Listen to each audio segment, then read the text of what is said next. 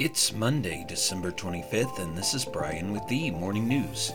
Give us 5 minutes and we'll give you the headlines you need to know to be in the know.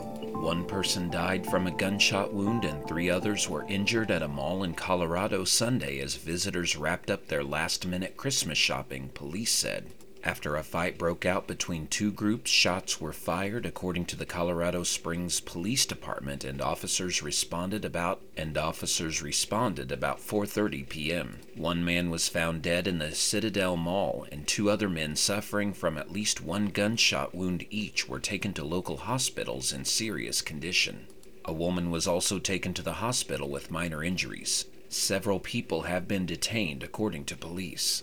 In other news, as the Senate wrapped up its work for the year, Senator Michael Bennet took to the floor of the nearly empty chamber and made a late-night plea for Congress to redouble support for Ukraine.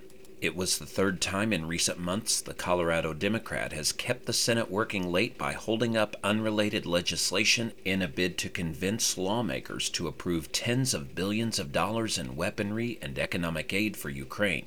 During a nearly hour-long emotional speech, he called on senators to see the nearly 2-year-old conflict as a defining clash of authoritarianism against democracy.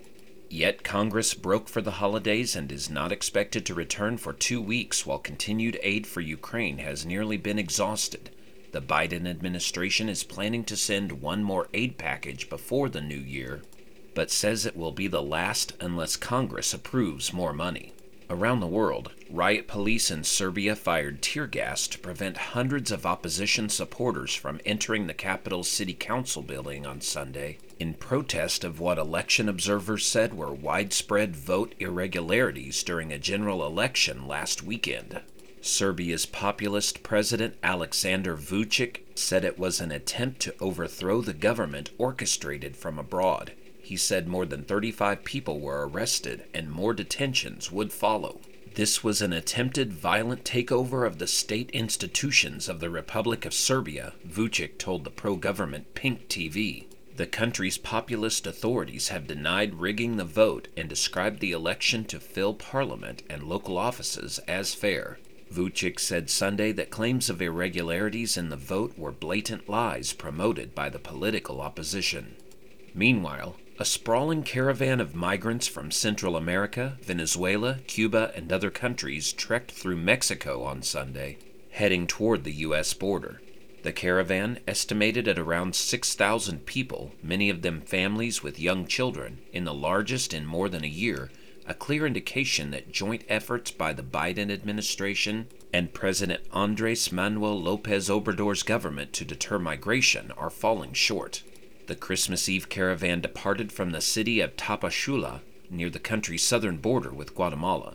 Security forces looked on in what appeared to be a repeat of past tactics, when authorities waited for the marchers to tire out and then offered them a form of temporary legal status that is used by many to continue their journey northward. This month, as many as 10,000 migrants were arrested per day at the U.S. southwest border, and during his Christmas Mass address from inside the Vatican's St. Peter's Basilica, Pope Francis said his heart is with those suffering in Bethlehem, where the good of God is being muffled by the conflict in Gaza. Tonight, our hearts are in Bethlehem, Francis said on Sunday, where the Prince of Peace is once more rejected by the futile logic of war, by the clash of arms that even today prevents him from finding room in the world. The 87-year-old leader's address began with a census of the whole earth, where he drew comparisons between emperors and God.